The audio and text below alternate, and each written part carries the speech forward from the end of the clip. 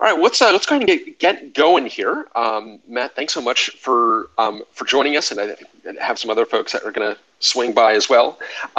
The so and Matt, I'm obviously very really looking forward to getting your perspective and story and all this. I'll tell you that for me personally, I my eyes were kind of opened on this in reading The Friendly Orange Glow by Brian Deer, which a book we talked about before that I really enjoyed. And I don't know if Matt, if you've read the Friendly Orange Glow, very well written, super interesting history. And in particular, he tells this story of Brodie Lockard, who or is still living, but was a gymnast at Stanford and had this really debilitating accident that left him a quadriplegic. And he discovered he'd been doing work with Plato, but he got this Plato terminal that was brought into basically his hospital room, and he wrote Mahjong for the Plato, and it was this kind of exquisitely designed Mahjong, all of which using a typing stick that he was manipulating with his mouth. And he later was part of a program called Homework from Controlled Data that was deliberately designed to give Plato terminals to the disabled, which I thought is also super interesting and left me with a lot of questions that Brian Deer doesn't necessarily answer. And then just the last bit I'll say on this that was really interesting to me is that he got got something called the Personix Headmaster, which allowed him to type much more quickly by moving it with head movements as opposed to the mouth stick. And he was able to leave the mouth stick behind. And just reading about the truly life-changing difference the technology had for Brodie, and of course, your eyes get open about how meaningful, deeply meaningful this is for those folks who are really able to do something just qualitatively and quantitatively different because the technology has been made accessible to them. And then the footnote was the Personix Headmaster was not going to be manufactured anymore.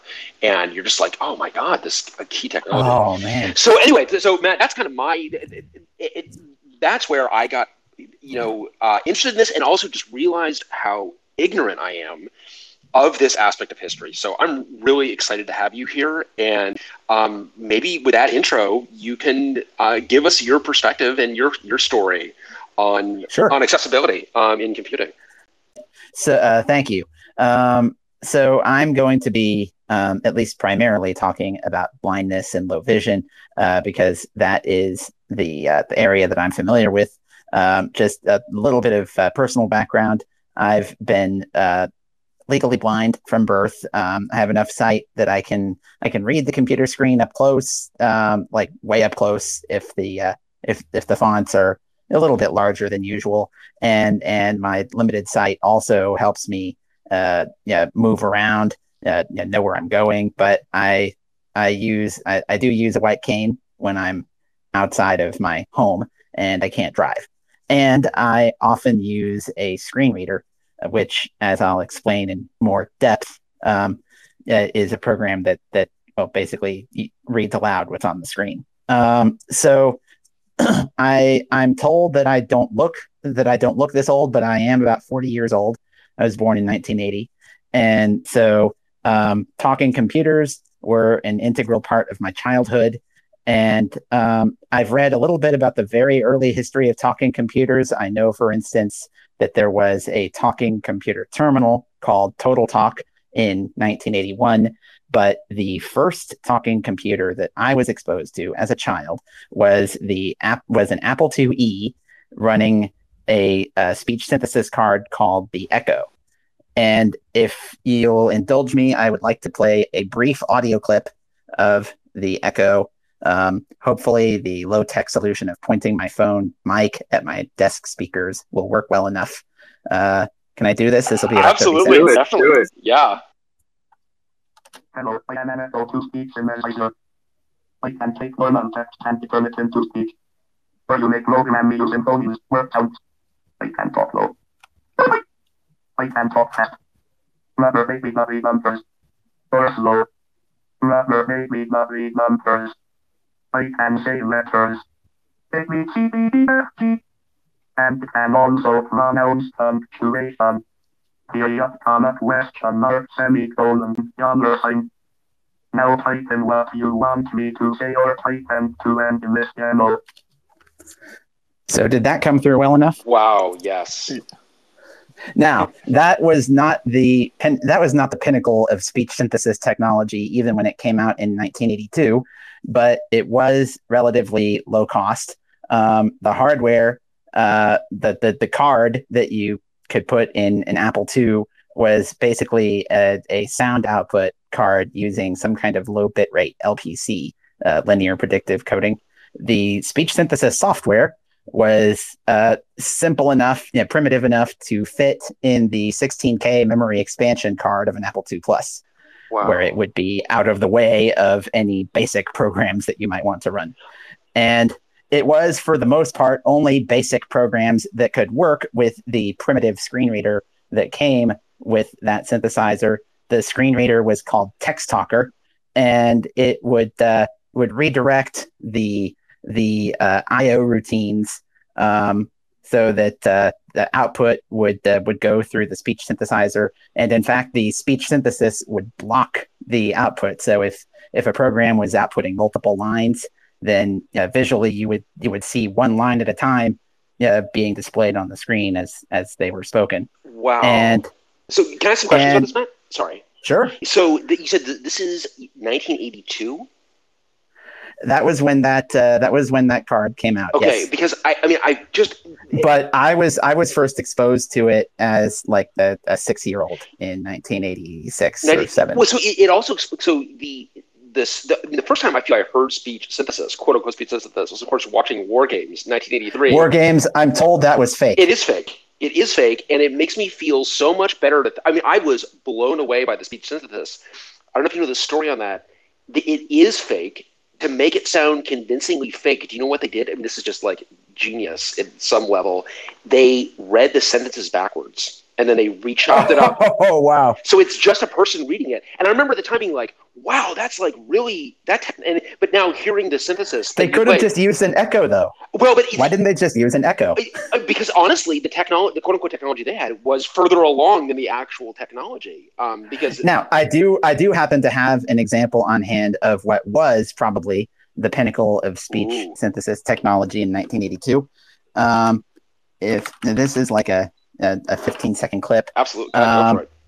So, and what you're going to hear before the actual speech synthesizer is a man named Dennis Klatt, who was the inventor of Deck Talk. And he, in 1986, compiled a bunch of recordings of various snapshots in the history of speech synthesis technology. And he introduces each one. So you'll hear him, and then you'll hear this Prose 2000 system. 32. The Speech Plus Incorporated Prose 2000 Commercial System, 1982. 4 hours of steady work faced us. A large-sized instructions is hard to tell. The boy was there when the sun rose. A rod of used to catch King Salmon. So, wow. Quite a bit more advanced, but also, I have no doubt, quite a bit more expensive. You probably not many public school systems could afford one of those. And is this being designed with accessibility in mind at this time? I mean, I don't know if the Prose 2000 was the Echo. From what I understand, the original manufacturer, Street Electronics, had accessibility in mind as one of the possible applications. Their Text Talker screen reader was certainly designed with that in mind. The maintenance of Text Talker later in the 80s got taken over by the American Printing House for the Blind. And then, Matt, just ask you another question because I didn't want to gloss over it. So you discovered this as a 6-year-old you said in the late 80s, like 1986, you said, I think. Yep. So was that the first speech synthesis that you had heard? And like, yes, it was. And so take me to that moment. Was that, that must have been an amazing, memorable moment for you, I imagine. So I have a couple of early memories from that time. So I was in first grade, and I all throughout my elementary school years and through part of middle school, I was always I always attended whichever school in town had the program for the blind and visually impaired kids, the special ed program. And so I would spend a good deal of time each week in the room with in the classroom with the special ed teachers that worked with us. And I think my earliest memory of hearing speech synthesis was one of the teachers in that room was working with me on my handwriting, because remember, I do have some vision. I can handwrite with some difficulty because my head has to be up against the paper to see what I'm writing. But while I was working on my handwriting, one of the other blind students would be working on a talking computer on the other side of the room. And I think I envied them. But my turn came soon enough because at some point in my first grade year, they started teaching me how to touch type. And there was a program for the Apple II called Talking Text Writer, which was a talking word processor using this Echo speech synthesizer. You couldn't use any of the mainstream word processors because the screen reader was too primitive. It wouldn't work with anything that wrote directly to screen memory. But there was a talking word processor, and I remember that the Echo seemed to struggle with the hard G sound. You might have noticed that in the clip. And it also didn't pronounce my first name, Matthew, correctly. Really? It was like Matthew. Interesting. And I asked my teacher why it couldn't say things correctly, and she tried to explain. But I was a 6 or 7 year old, and the teacher wasn't particularly computer savvy. So, I mean, the explanation couldn't be very satisfactory. But yes, and the 6502 and how much RAM? Yeah. Right. Yeah. And Text Talker having to fit in the upper 16K of memory. So that was, and I had access to, and the computers that were adapted for us in the public schools were Apple IIs with Echo speech synthesizers until 1994, when I was in 7th grade. Wow. And Wow. at that point, they brought in a PC running MS-DOS, and there were two access technology. We have an abbreviation in our industry called AT, which variously stands for access technology, adaptive technology, assistive technology, take your pick. But there were 2 AT programs on this PC. There was a first of all, there was a built-in speech synthesis card called the Keynote Gold. And there was a screen reader called Master Touch, so-called because it had a hardware peripheral that came with it. It was like a touch-sensitive tablet that you could run your finger along to review the screen. I don't know that part ever really caught on, and there was also a screen magnification program called ZoomText, which would basically it would you would have it would display a portion of the screen magnified, and you could pan around, and it would automatically track your cursor and things like that. And so since I had some usable vision, they taught me how to use both the screen reader and the screen magnifier. And that must have been a hell of an upgrade from, Yes, it definitely was. The MS-DOS screen readers, first of all, the PC had more room, although you were still dealing with the cursed 640K memory limitation. But all of the fun of multiple TSRs coexisting in that. But at least the MS-DOS screen reader was able to read from screen memory, because the PC, as I recall, was a much more interrupt-driven platform than the Apple II. So that there were more ways that a DOS screen reader could kind of stick its hooks in and provide access, even if the application wasn't fully cooperative. It is truly the glass half full of DOS, is the fact that an accessibility application can get its hooks in, because of course there's plenty of also the glass half full of Windows. Oh, interesting. As I'll get to. Yeah, interesting. Now I have an audio sample of the Keynote Gold synthesizer. This again was probably not the pinnacle of speech technology for its time, but it was a definite upgrade from the Echo. Space, press, stop button, Alt+S. C, virtual recorder dialog, button, Alt+S. Folder view list, Audacity 2M31. Okay, that's enough of that. That was just some guy making a recording of Keynote Gold with a modern Windows screen reader. He must have had some old hardware lying around, but that was just one that I happened to find on the net. That is an the thing that sounds like the Cylon in the original 1970s Battlestar Galactica.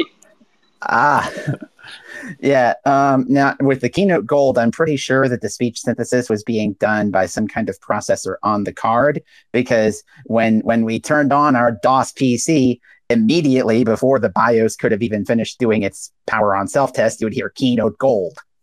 That's awesome. And Matt, at that time, was hardware required? I ask because my earliest memory of these kinds of technologies was Talking Moose, I think in like the late 80s on the Mac, which all this was very evocative of. So the Mac could certainly do software synthesis. I remember, so I first got online in 93 using the 2400 baud modem in my mother's computer.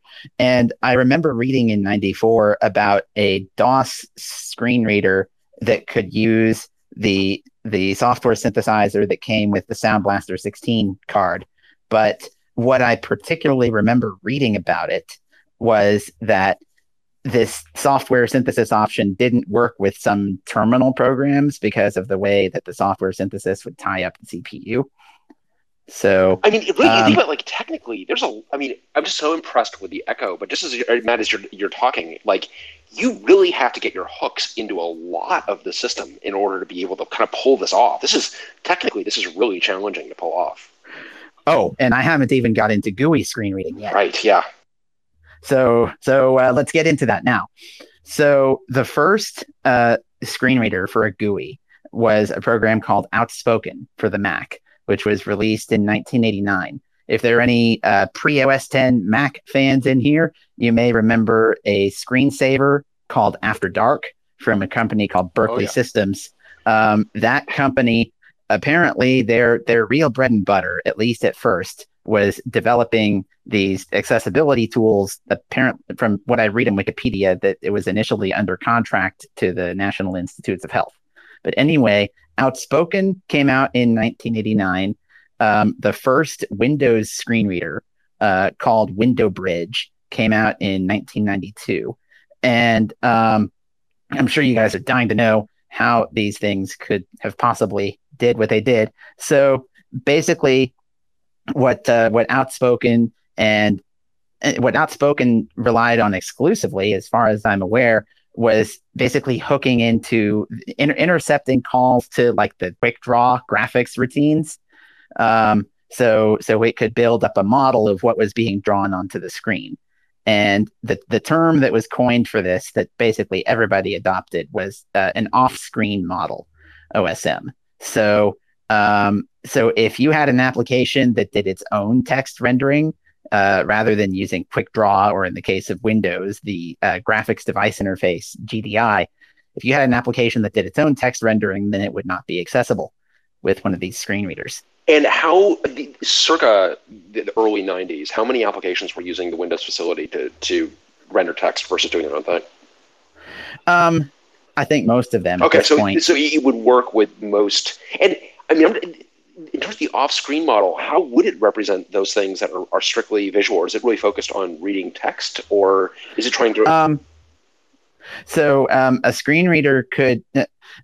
So by intercepting these routines, the calls to these routines, a screen reader could at least some of the time detect if an icon was being drawn to the screen, and then it could do by doing a checksum or a hash or similar of the contents of the icon. It could give that icon an identity, and then it could say something like graphic 53 or something. And then if a sighted person was working with you to adapt the system to help you configure the system, then they could label the graphics and store those labels in database. And did you yourself, you used all this technology as well, the early Windows technology, or? I did not. Okay.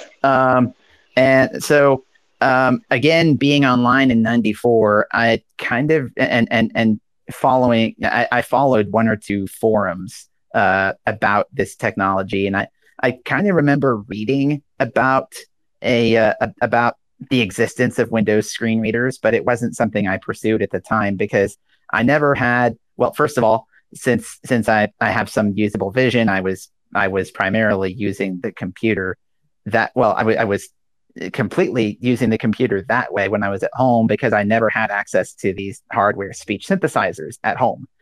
So I didn't get exposure to any of these early GUI screen readers, and in fact, I didn't really start to learn about what was going on in that area until 1998 when I was about 17. And so by that time, I had been out of the public school system for a few years. In my 8th grade year, my parents moved me to the same private religious school that my siblings were attending. And, I was okay with it at the time, but that I did become the first and only visually impaired student at that school. Oh boy, that can't be easy. And, I mean, it had its ups and downs. I'm a little embarrassed to admit it now, but the school, the principal of the school kind of decided to make me the school's charity case. He did an all school fundraiser to buy me a laptop and screen magnification software. Well, you're not going to turn that down. But, I mean, I guess that could be. That's like, oh, you want to give me a laptop, maybe? Okay. Yeah. And So, but in 1998, I through pure coincidence, I happened to cross paths with a blind person online for the first time in years. And so as I got to know her, and don't read anything into the gender, we were just friends. But as I got to know her, yeah, go ahead. Yes, I didn't mean to interrupt. But so where did you? Because you mentioned this too, that you were like hanging out in forums. Where did you meet in 1998? Is this Usenet? Are there particular websites, or how did you? I was totally going to ask, is this Usenet? That's right. Actually, this was on a type of mud. I'm nice. There you go. Yeah. So I was. My preferred distraction from the homework that I really should have been doing was hanging out on, in particular, a flavor of mud called a Moo for Mud Object Oriented, and it had its own programming language. And for me, the appeal was it was a combination of chat room and fun programming environment. So. And so I happened to cross paths with a blind person on one of these moves, and as I got to know her and learned about how she was using learned that she was using a Windows screen reader. Now, unfortunately for her, she had gotten saddled with and I should mention that at this time, Windows screen readers cost. I mean, just never mind the speech synthesizer. The software would cost like $500 or more. Wow. Because I mean, at least the rationalization for this was that it was a small market, and heavy demands on tech support, etc. So she had unfortunately gotten stuck with a Windows screen reader that wasn't keeping up with the fast changing world of Windows at that time, and this was also a particularly dark time for access to the web on Windows, because as I'm sure you recall, tables and frames were both being heavily used, and these screen readers were still depending heavily on their off-screen models to provide access to the contents of the web browser window. So if you had a web page that used the typical layout table with navigation links on the left and page content on the right, and you tried to read that with your screen reader, it would just read straight across. Right. Yeah. Now, there was a web browser designed specifically for blind people called PW WebSpeak, but that was that was its own web browser, not Netscape or Internet Explorer, and it was I'm sure that there were a great many websites that weren't compatible with this specialized web browser. I feel like there's so many follow-up questions just on PW WebSpeak. One, I don't want to tell them how to do their branding, but it's not exactly a catchy. I mean, was one discover PW WebSpeak? And is this aimed again, or this is aimed at accessibility explicitly? Yes, okay, squarely. Squarely. Yeah, interesting. Sorry. Yeah. Wow. Okay. Yeah. So, and then the screen reader that Anne, the blind person that I had met online, had gotten, that I don't know if she bought it herself or if it was bought for her. It was developed by one person who apparently was not making enough money from it, and he had to go take a job at another company. So it was basically abandoned. And so by late 1998, Anne and I were seriously thinking about getting her set up with Linux and Emacs Speak, which is where and as I mentioned, when Dan brought up Emacs Speak last week, I mentioned that I had made some small contributions to that community, and so that was what started me down that road. So you're 18. Have you decided that? I mean, clearly, you're software engineer. You have programmed or deprogrammed. Had you decided that was your life's calling at this point? I knew for a long time at this point that programming was my life's calling. I mean, I had started learning to program on my family's Apple IIgs computer when I was 8 years old, and I had an uncle who taught me basically everything he knew about mainly basic programming on that platform. Okay, I've got to ask on the 2GS. I mean, total shout out to the 2GS. I spent way too much time playing Epic Summer Games on the 2GS. But the GS, of course, stands for graphics and sound. Was there better speech synthesis on the 2GS? Yes. Unfortunately, I do not have an audio clip of the one text-to-speech engine that I know of. Well, for that. I don't know, Matt. It's pretty disappointing that you don't have an audio clip from an Apple IIgs. But it was better. The thing is, though, as far as I know, nobody ever did anything that could be considered a screen reader using the speech synthesis software that was available for that machine. Yeah, interesting. I know what I had a brief email correspondence in '94 with a blind programmer who was working on a GUI screen reader for the 2GS, but he was doing it using the Echo synthesizer, I think, because he was as some kind of hack on top of the version of Text Talker that was available for the 2GS. Again, maybe the I don't know. Well, you did this problem. And it's kind of a theme you've hit on a couple of times where this is super technical to develop, and ultimately people have to eat, and you've got to have some. When these markets you begin to slice the markets smaller and smaller and smaller. I mean, this is why you're kind of leading up to this open source moment, which must have been a real watershed moment, I imagine. Yeah.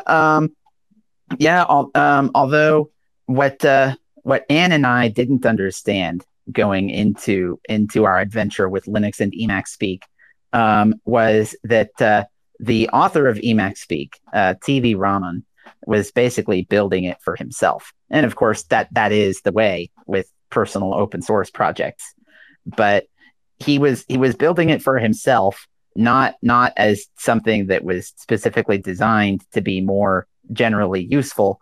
And when we and also other newcomers arrived on the Emacs Speak mailing list and started asking basic questions, I think there was an expectation from Raman and the other regulars on the list that users of Emacs Speak would already be fluent in Emacs and comfortable with reading things, finding things in the documentation or even the mailing list archives.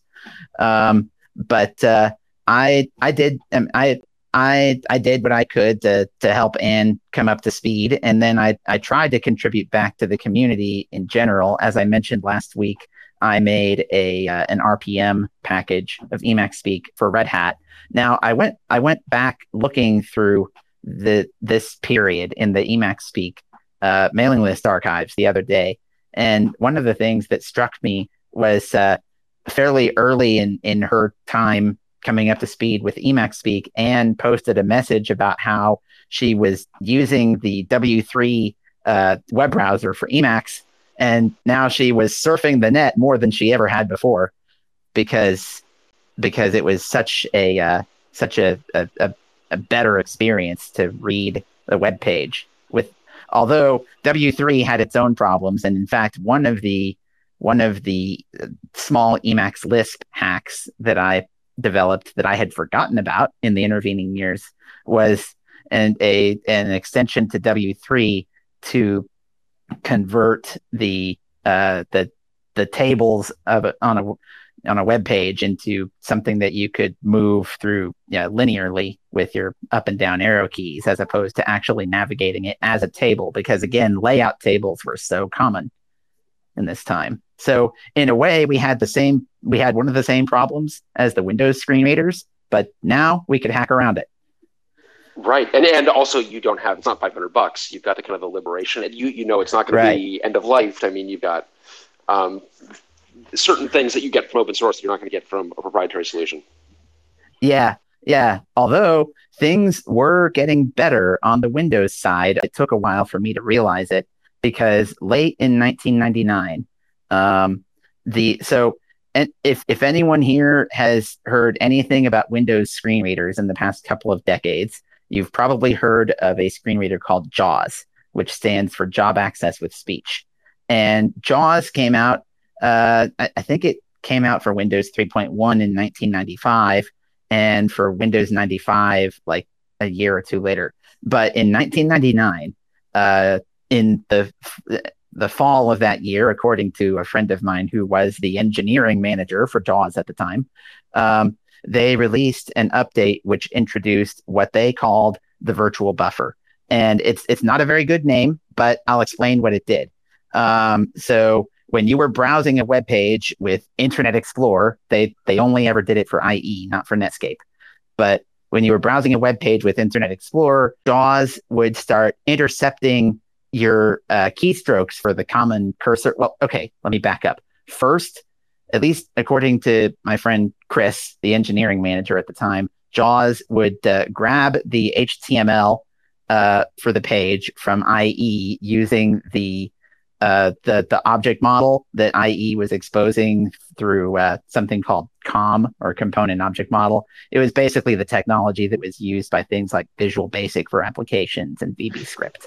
COM and OA, yeah, definitely. Yeah. So JAWS would grab the HTML out of IE using this COM object model, and according to Chris, it would parse the HTML and build up its own representation of the contents of the web page. Later, when IE actually exposed the whole DOM through COM, JAWS could traverse that, and then it would intercept common cursor movement keys like up and down arrow, home, end, control end, etc., and it basically give you a linear document type of structure that you could move through. And then when it really started getting good was when they added what they called quick navigation keys. For instance, H to move to the next heading, or Shift H to move to the previous heading. They all had this pattern. F to move to the next form field, B to move to the next button, and so on and so on. So you could more easily jump around the page when you wanted to, or read it linearly if you wanted to do that. So Matt, two questions. One, job access with speech? I've not heard of JAWS. What is the job in job? Is it like job, like a computing job? Where does the name come from? The name is intended to signify that it's for access to employment. That's okay. So like job, like getting a job. Yeah. And so was the genesis of this like a program to help folks get work? I mean, I got more questions now. Well, I mean, it was a commercial product developed by a company called at the time called Hinter Joyce. The head of the company was a blind programmer named Ted Hinter, and I mean, probably it was what you might call a retronym or a backronym. Right. Yeah, I was wondering that too. Okay. Yeah, that makes sense. But and then my other question is, well, though you answered it, this was really designed with accessibility in mind, because some of absolutely the keystrokes you're mentioning, that would be just kind of generally useful to be able to whip through a web page just using the keyboard, and not have to go to a mouse. Was there any? Do folks use this for reasons other than accessibility? Not as far as I'm aware. Interesting.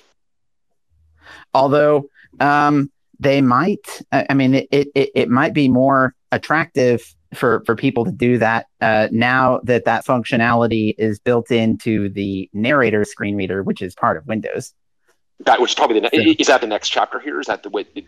And where do you come into the picture from Mike? Because you worked at Microsoft, so I worked at I did for 3 years, but I didn't join Microsoft until 2017. Oh, wow, okay, yeah. That was fairly late in the story. Got it. Okay.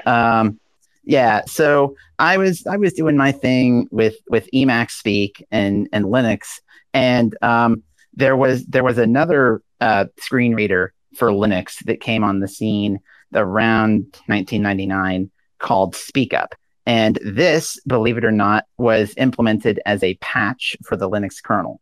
Now it was at the time entirely dependent on these hardware-based speech synthesizers, which were still pretty widely used in the late 90s, although software-based solutions were beginning to take off on Windows.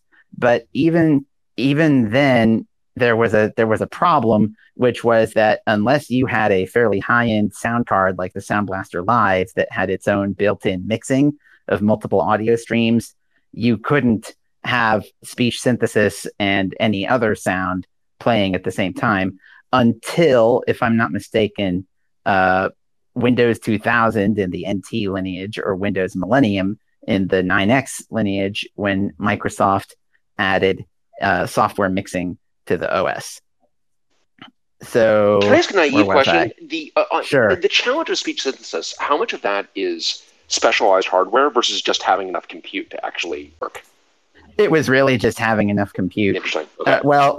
And I get specialized hardware in that the very early computers didn't have their built-in sound output wasn't up to the task.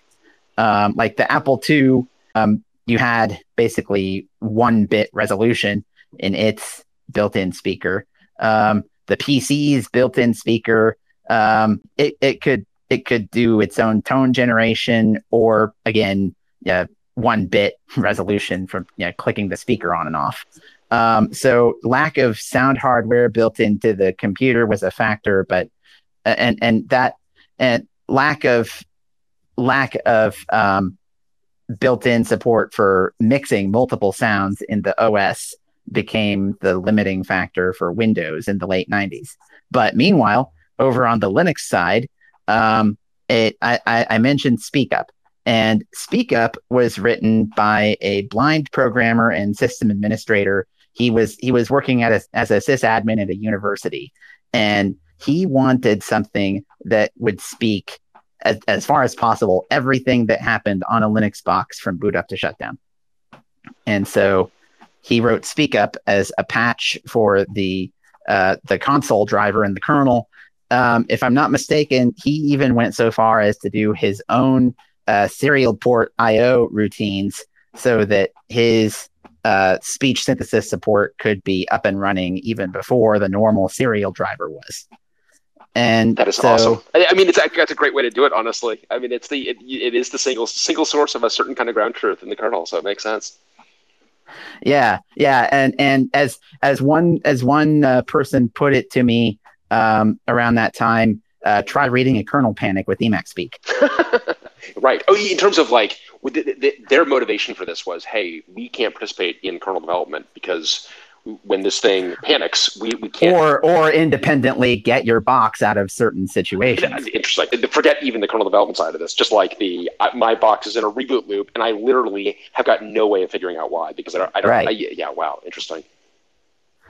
Right. So I started, and by this time in 1999, I had my DoubleTalk speech synthesizer.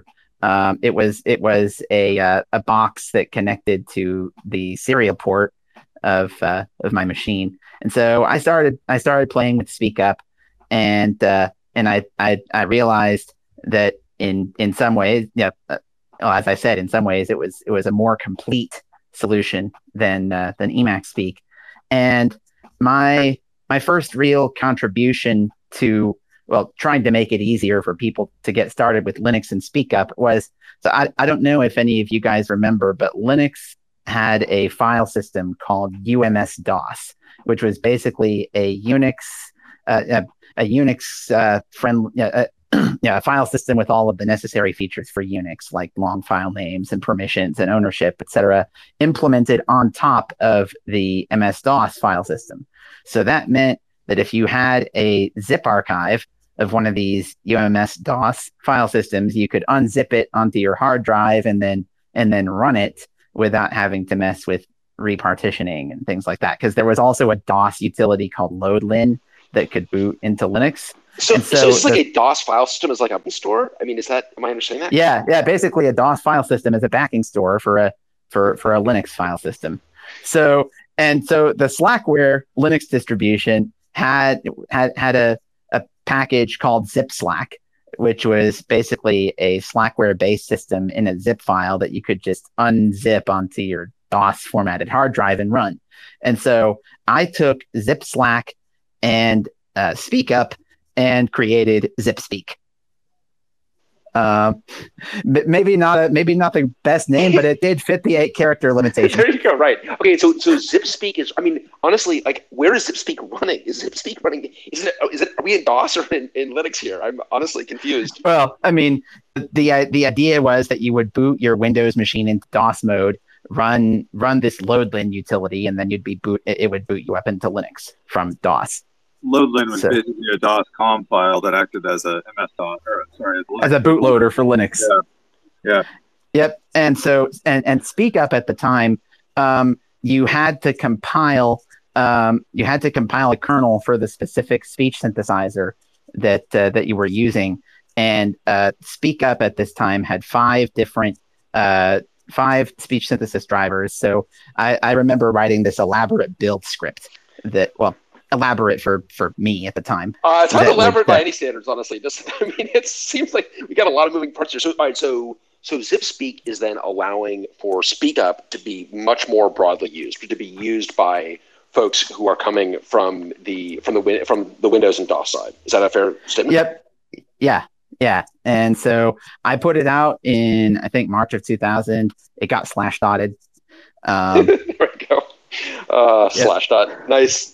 Hopefully Slashdot had nice things to say. The Hacker News of its day could say some very not nice things.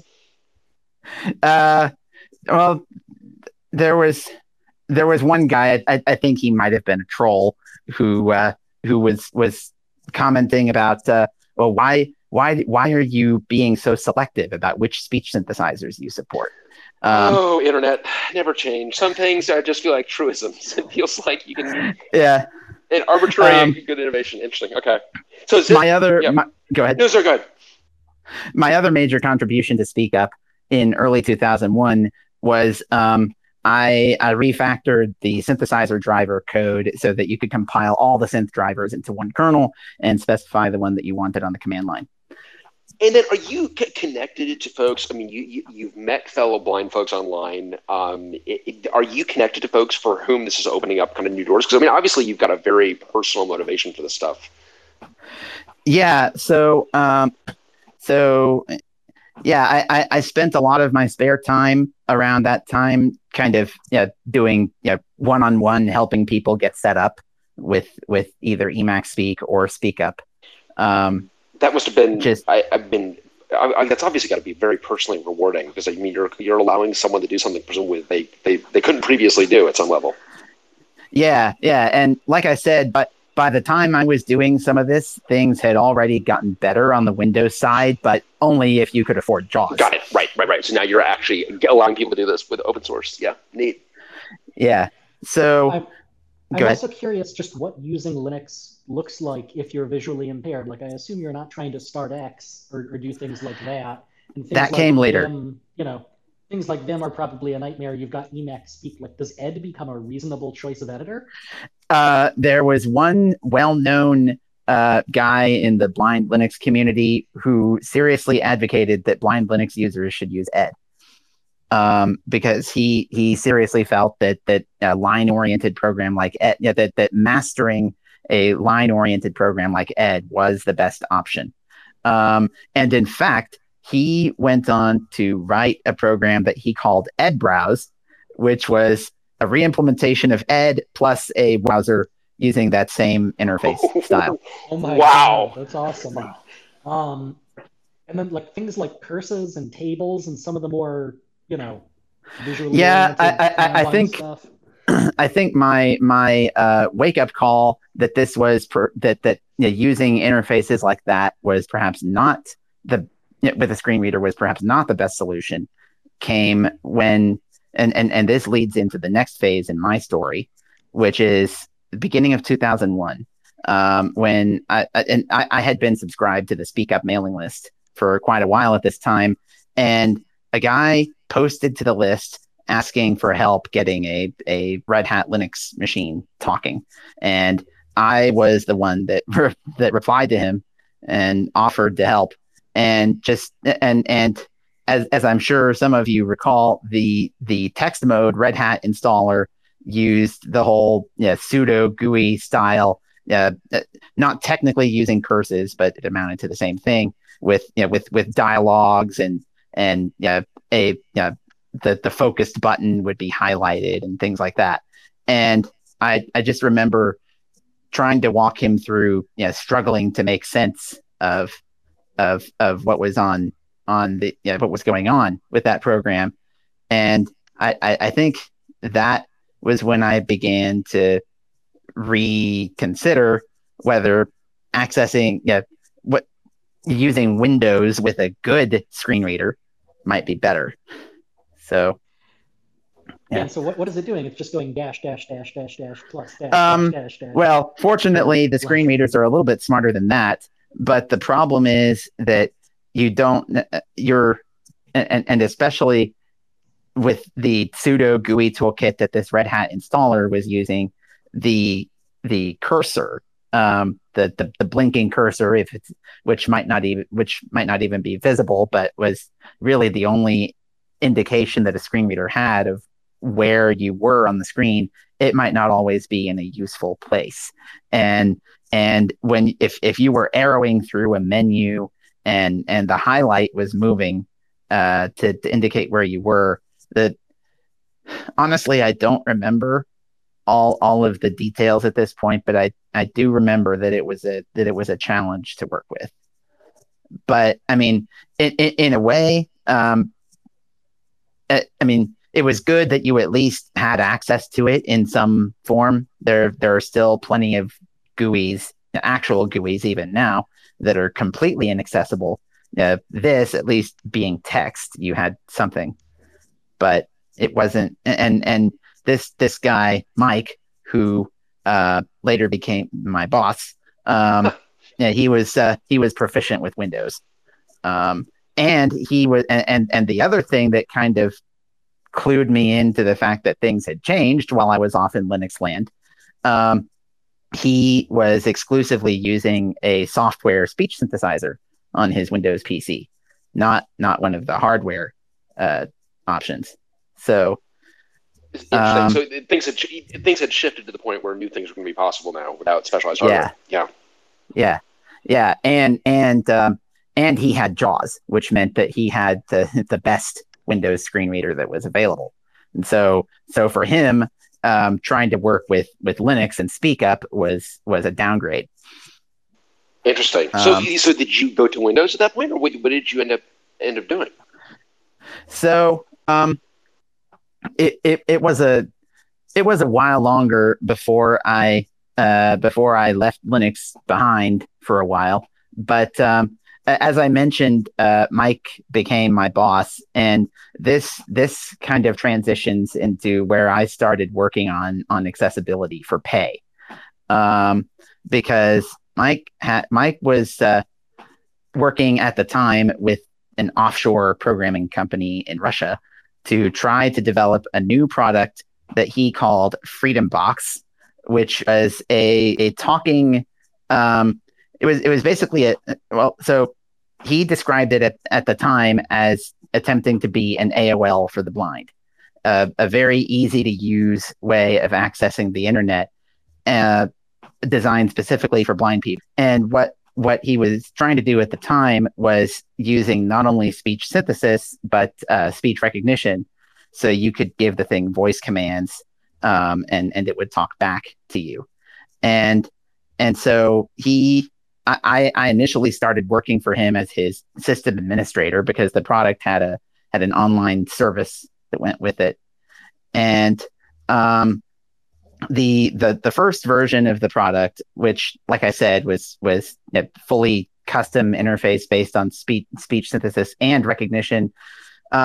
It got some positive responses, but it was not taken seriously by the basically the establishment, the people that were training blind people to use computers. Particularly and this was never intended for access in an employment environment. It was intended for like elderly blind people trying to use the internet at home.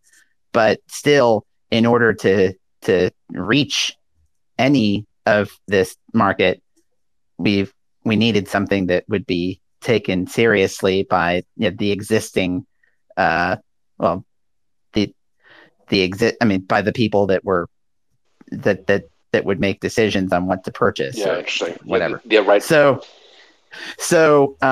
what we ended up doing for version 2 in 2003 to 2004 was we did, instead of a fully custom, very simplistic interface, we did a talking browser based on Mozilla that it kind of more resembled JAWS in the way that it worked. And that is a pretty, I'm trying to remember. So, because that is right when Firebird gets renamed, right? I mean, this is like... Yep. And in fact, one of the decisions that I had to make at that time was whether to use the existing SeaMonkey code base or the new Firebird fork. And I went with the old SeaMonkey code base, which was, in retrospect, a mistake. But yeah, I did... so I basically did something akin to the JAWS virtual buffer, but implemented in JavaScript. And it was this talking browser could run on both Windows and Linux. But to make it run on Linux, I had to address the problem of mixing multiple sound streams, which at that point, amazingly, had not yet been had not really been addressed, at least not to my satisfaction, on the Linux side. It does feel like we're on a collision course here with Pulse Audio. Yeah, well, Pulse Audio came out like a year or so after my implementation, I think. Interesting. At the time, you had two implementations. The GNOME camp had eSound, and the KDE camp had something called ARTS, and ARTS for, I think the RT was for real time. But what I recall about eSound in particular was that it used a very naive sample rate conversion algorithm, which meant that when you had a speech synthesizer that was putting out audio at 11 kilohertz and you were trying to upsample it to 44 kilohertz, it sounded pretty nasty. And so I looked around all over the place for a sample rate converter that I could use. And I ended up finding one that met my requirements in a mod player, of all places. And I pulled out that code and I used it. And then how much of this is, I mean, the sound focus and I guess the KDE versus GNOME sound wars. I mean, I can't imagine that these two camps got along and had a consensus on I mean, I was not. Well, and I put my implementation out as open source, but nobody else ever used it. How much of their focus was on accessibility versus other aspects of sound? I mean, so GNOME, I mean, KDE to this day doesn't have a screen reader, as far as I know.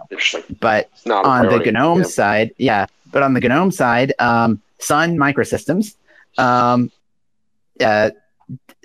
they put together a team to implement accessibility for GNOME, and as part of that, they actually ended up developing not one but two screen readers. The first of which ended up getting killed off. That's very on brand for Sun. That sounds like Sun. Yeah, exactly. Yeah, I believe that. It checks out. Originally they had contracted with a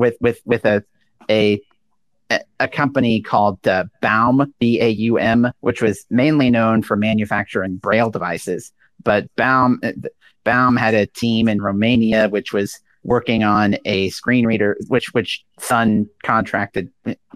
Sun somehow engaged with Baum to develop a screen reader for GNOME called, and this is a mouthful, Gnopernicus. I kid you not, it was called Gnopernicus. And I'm not well versed in the problems with that program, but it was bad enough that my friend at the time, Mark Mulcahy, who was working for Sun, and his official and he worked on the GNOME accessibility team, but he wasn't tasked with working on the screen reader. He was tasked with working on basically their abstraction layer over the various speech synthesizers, a component called GNOME Speech, and it supported both hardware and software speech synthesizers. But Mark, who is blind himself, got so fed up with Gnopernicus that he took matters into his own hands and wrote a screen reader called Orca. And where that name came from is that so you already know that the leading screen reader for Windows was JAWS. Before that, there had been a screen reader for DOS called Flipper. And of course, you got to go to a higher trophic level. That is, I would say, that is very on brand for Sun. Well, apparently, Mark someone had suggested that progression to Mark when he was previously an intern at Microsoft. So Mark wrote Orca and after the fact got permission from Sun to put it out.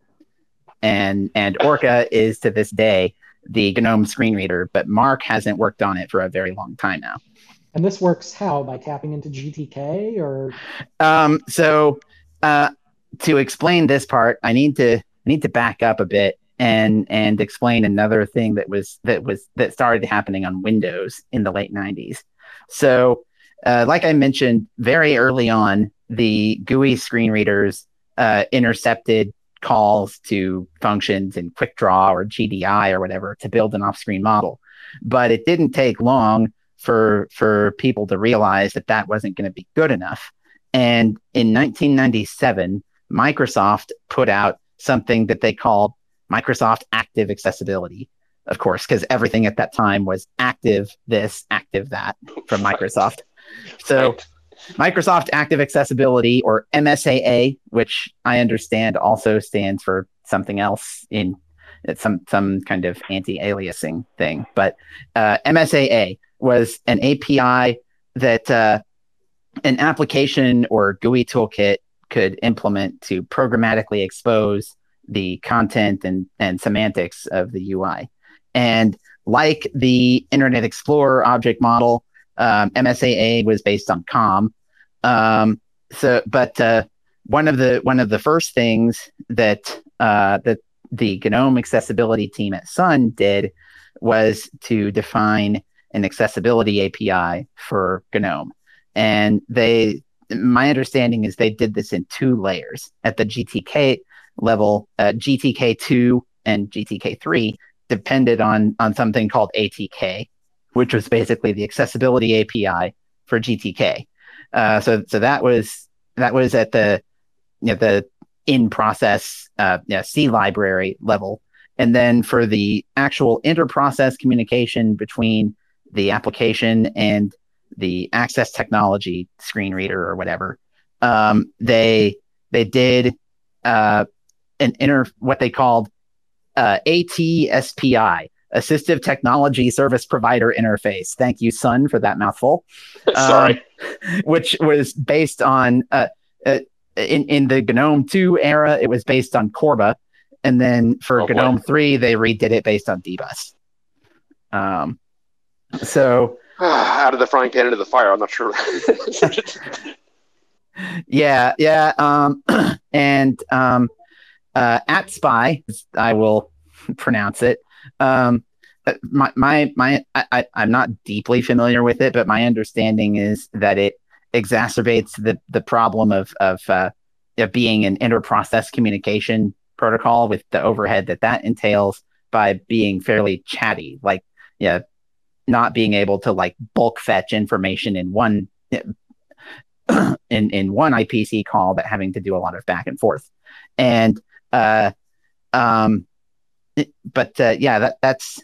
basically, I mean, Orca would connect to. So first of all, each of the applications that supported this accessibility stack would register itself with an AtSpy registry daemon, and then Orca would connect to that, and then from there would get object references to each of the windows on the desktop, and it would register. Oh, and with all of these accessibility APIs, that the screen reader registers event handlers, so it can find out about things like when the currently focused control has changed, and things like that. And then, so how much kind of programmer awareness does this stuff require? I mean, does this require that the programmer really program for accessibility? And to what degree do programs kind of comply with that? Or, well, it depends. It depends on what level of the stack they're working with.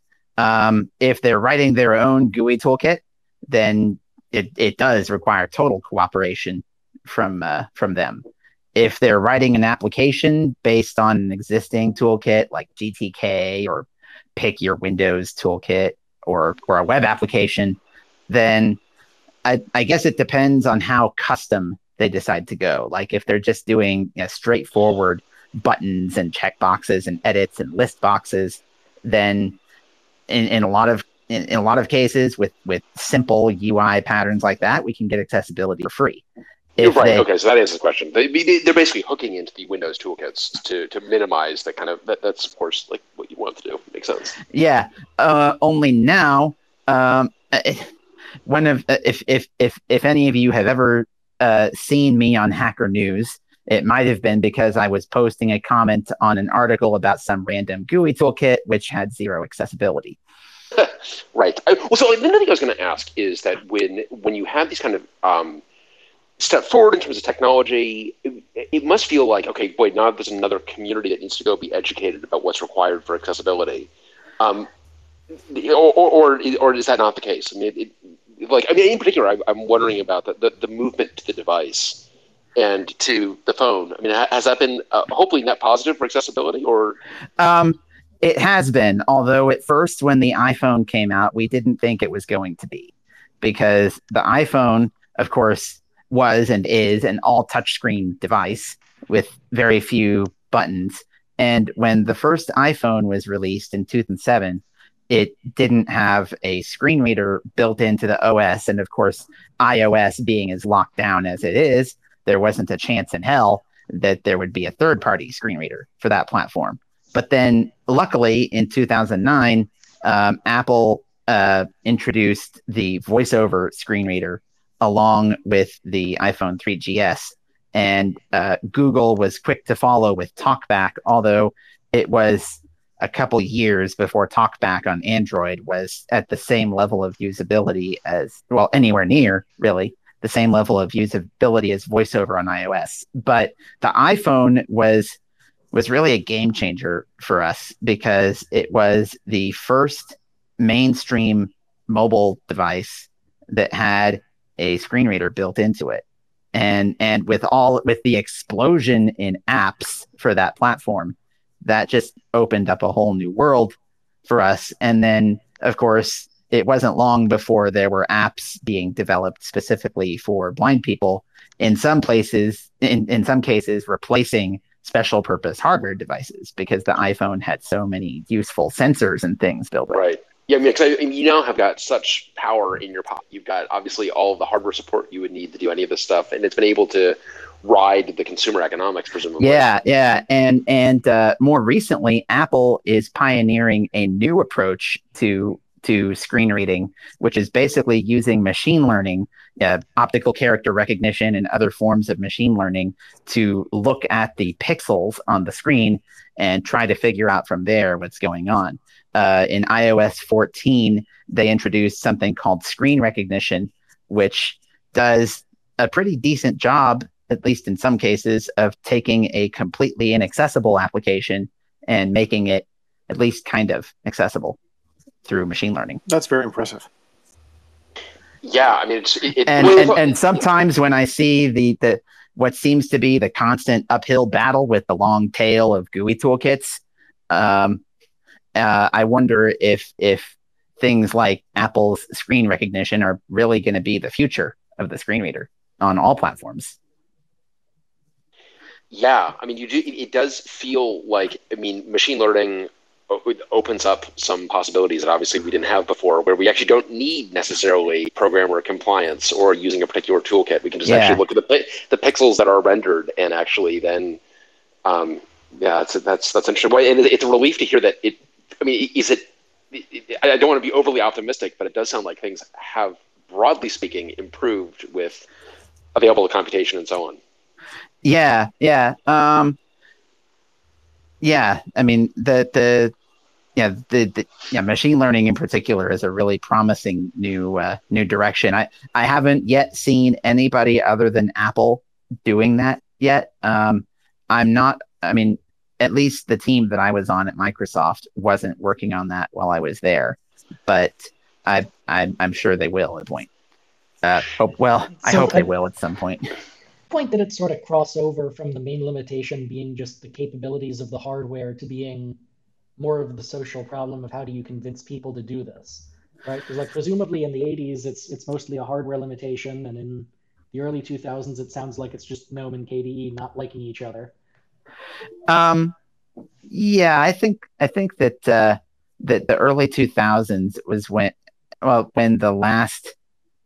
Well, like I said, on the Windows side, the last reason to use specialized hardwares for speech synthesis went in 2000 when Windows itself added the ability to mix multiple audio streams. Linux, of course, lagged behind, but that wasn't a hardware problem. By the mid 2000s, I would say just about everybody was using software on a standard PC without having to have a special speech synthesizer card or device. Man, I guess it's been super educational. I mean, there's so many things I feel that I learned about, and not just EdBrowse, although I like Adam's tweet. I'm definitely going to go check out EdBrowse. Amazing, yeah. It is amazing. So I guess a couple of things. Just one, what are some of the open problems in accessibility? And maybe kind of in the same stroke, I mean, you were talking about kind of the Hacker News comments that you have to kind of remind people about the need for accessibility. What is that kind of, if you could distill that reminder, I mean, what should software engineers know about accessibility? Well, first of all, if you have a choice, use an existing mature UI framework. Now, I know that there are reasons why people don't use the stock UI widgets that are provided by the OS. And kind of ironically, one place where this happens a lot, where custom GUI toolkits are common, is in digital audio workstations. And I say that's ironic because blind musician is such a stereotype. but I know. I mean, obviously, I'm not going to convince the whole world of programmers to stop trying to develop lean and mean alternatives to Electron. So I have actually started an open source project that I call Access Kit, which is an attempt to come up with a cross-platform action over the accessibility APIs that I mentioned earlier. By the way, Microsoft Active Accessibility is dead. The current Windows accessibility API is called UI Automation. I mentioned AtSpy on the free Unix side, and of course, Mac and iOS and Android also have their own accessibility APIs. And if heaven help us, you are targeting bringing your application to the web platform using something like WebGL or Canvas and porting your code to the web through WASM, then what you currently have to do over there is construct a parallel HTML DOM to expose information to the screen reader. But so I have started working on this Access Kit project to try to come up with an abstraction over all of these APIs that cross-platform GUI toolkits can use. And I'm doing it in Rust. Nice. We need a crab emoji. I want to. What do I file request for other emojis? Yeah. So GitHub, Access Kit /Access Kit on GitHub. It's still pretty early in development, but I am deeply indebted to Chromium for the design because Chromium, of course, has to implement all of the platform native accessibility APIs, except probably for the iOS one because you can't run the actual Chromium engine on iOS. And I really like the abstraction that they have come up with over those APIs. But of course, that abstraction is deeply embedded in the massive Chromium C++ code base, so it's not particularly reusable. So you're taking that abstraction, inspired by that abstraction. Yep. And yeah, that sounds great. Well, cool. We'll definitely, obviously, we'll link to that. And Matt, this has been great. Again, thank you so much for taking us down. I think I dare say, certainly educational for me. I think it was educational for a lot of folks. And I love the samples were terrific. And really. Oh, since Deck Talk came up last week, I should probably play a sample of Deck Talk for those who haven't heard it. You see, this is where I feel that Twitter Spaces needs like a lighter emoji. Like, what is the lighter equivalent? Do you know what I mean? Lighter. You should be. This is like what you do at a concert. You kind of like hold up your lighter when they're playing, Freebird or whatever. Okay. So here's Deck Talk again with an introduction from Dennis Klatt, who, in this case, is introducing his own speech synthesizer. 35. Several of the Deck Talk voices. I am Perfect Paul, the standard male voice. I am Beautiful Betty, the standard female voice. Some people think I sound a bit like a man. I am Huge Harry, a very large persistent voice. I can serve as an authority figure. My name is Kitten Quick, and I am about 10 years old. Do I sound like a boy or a girl? I am Whispering Wendy, and get a very breathy voice quality. All right, that one's creepy. So I am whispering.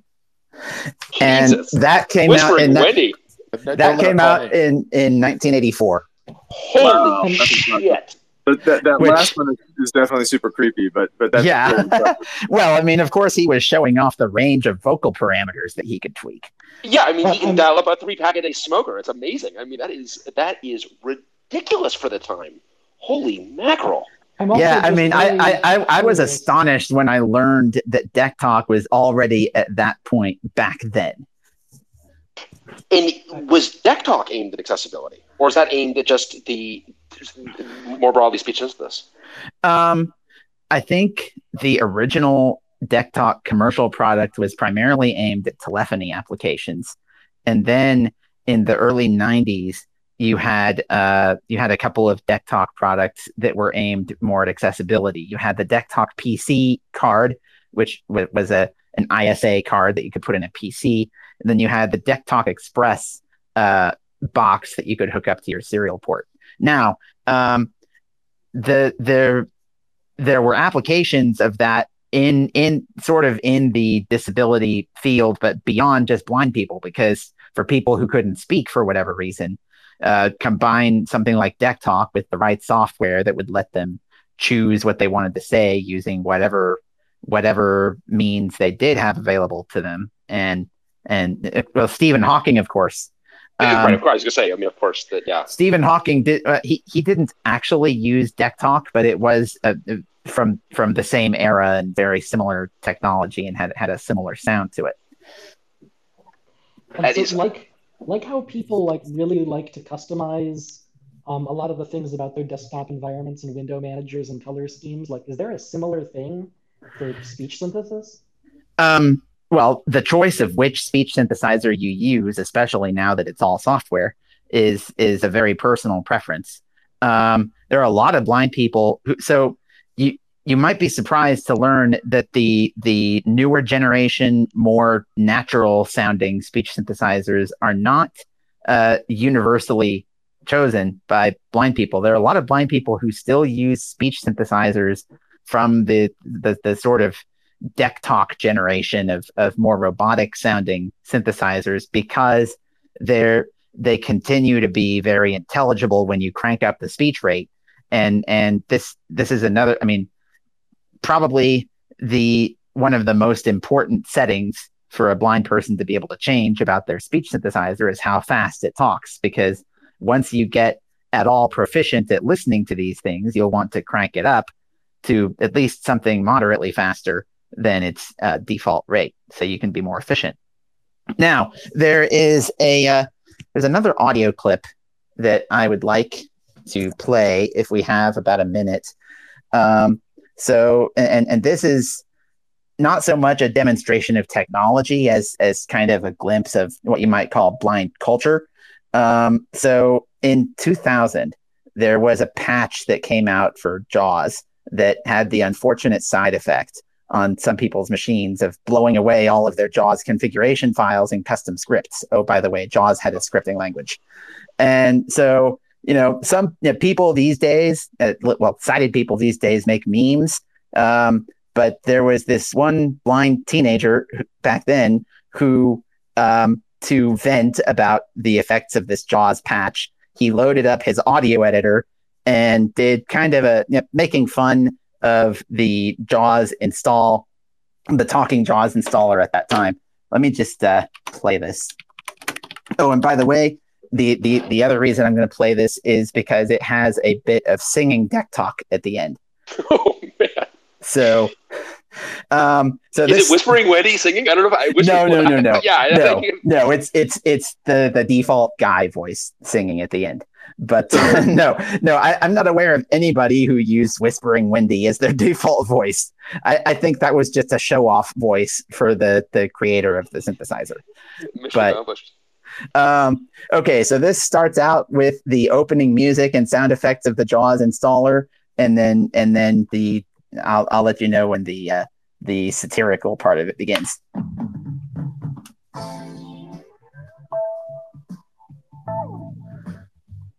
My God.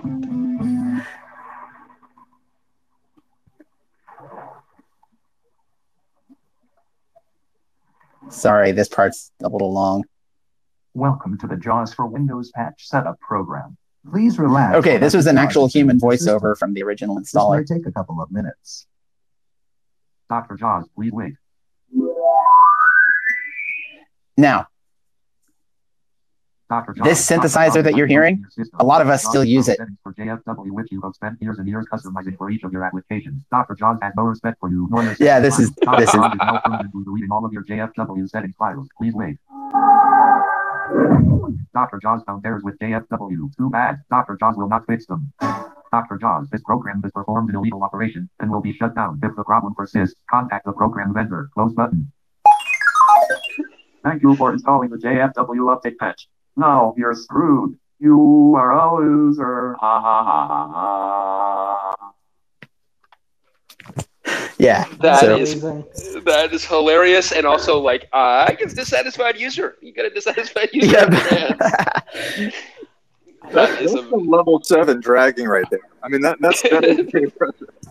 That is, and actually, Matt, one thing just because you called me out on this week that I really appreciated that one thing that I definitely now appreciate is in terms of putting alt text on Twitter. Twitter's actually made it super easy to put alt text on things, and I actually you sent me down a whole path of understanding the alt text on images, and it only assists those who need it. It does not in any way. I actually want to find a way for Twitter to give me a reminder that I put alt text on images, because I haven't done that before, and we'll start doing that from now on. Yeah. Now I also noticed when you started live tweeting from the Almost Perfect book the other day. Oh shit! I didn't do it. You're right. Well, fortunately, the NVDA screen reader has a built-in command for using the Windows 10 OCR module to do OCR on a graphic, and it was able to do a pretty good job with most of those images. Although there was one, I think it was from the Customer Is Always Right versus Customer Always Gripes passage that the picture was not good enough for it to really be able to OCR it well. But yeah, were you taking pictures of an actual book with that? Or? I was taking pictures of an actual book. I came into this promising myself that I wouldn't talk about the WordPerfect book, but now that you brought it up, yes, I was taking pictures of the book that I was trolling myself with. It's terrible. Okay. But no, but it's a good point. It's funny because I had just I almost want a way for Twitter to kind of stop me when tweeting an image, because I need the reminder that to enter. It's easy to enter the alt text, and I need to go do it. It's that although the UI is not that easy. Transcribing those whole passages from the book would be more onerous, I guess. I mean, onerous only for the contents of the passages, not for the actual. Yeah. I mean, that would have been easy to go do. So yeah. I just a reminder that I really appreciate it, and appreciate, honestly, this has been so great. Thank you for the show and tell too. That has been absolutely awesome.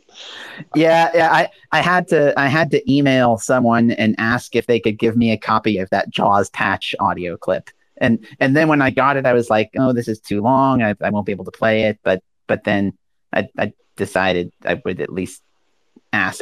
It's great. I'm glad you did. It was, as you say, it was a great. I think it's also insight into how load bearing the software is. And I mean, clearly you've got someone who's pretty upset because it's like, hey, by the way, I really depend on this thing for my life. And it's like, I know it's just a bug to you, but it's like it's a really big. And so I thought it's a good window to the importance of of the software. Yeah. Well, Matt, thank you again. Really appreciate it. This has been a lot of fun, very educational. The show notes on this one are going to have a lot of interesting links, so looking forward to putting that one together.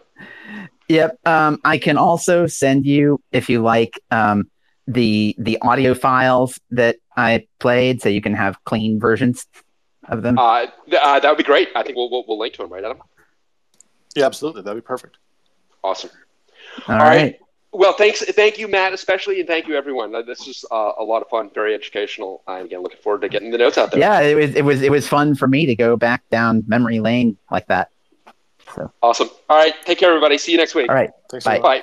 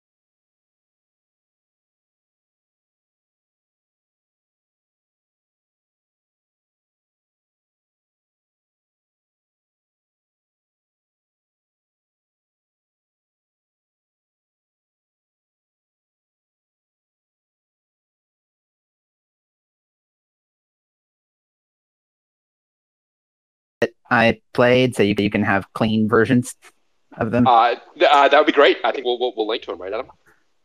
Yeah, absolutely. That'd be perfect. Awesome. All right. Well, thank you, Matt, especially, and thank you, everyone. This was a lot of fun, very educational. And again, looking forward to getting the notes out there. Yeah, it was fun for me to go back down memory lane like that. So awesome. All right, take care, everybody. See you next week. All right. So awesome. All right, take care, everybody. See you next week. All right. Thanks Bye. Bye.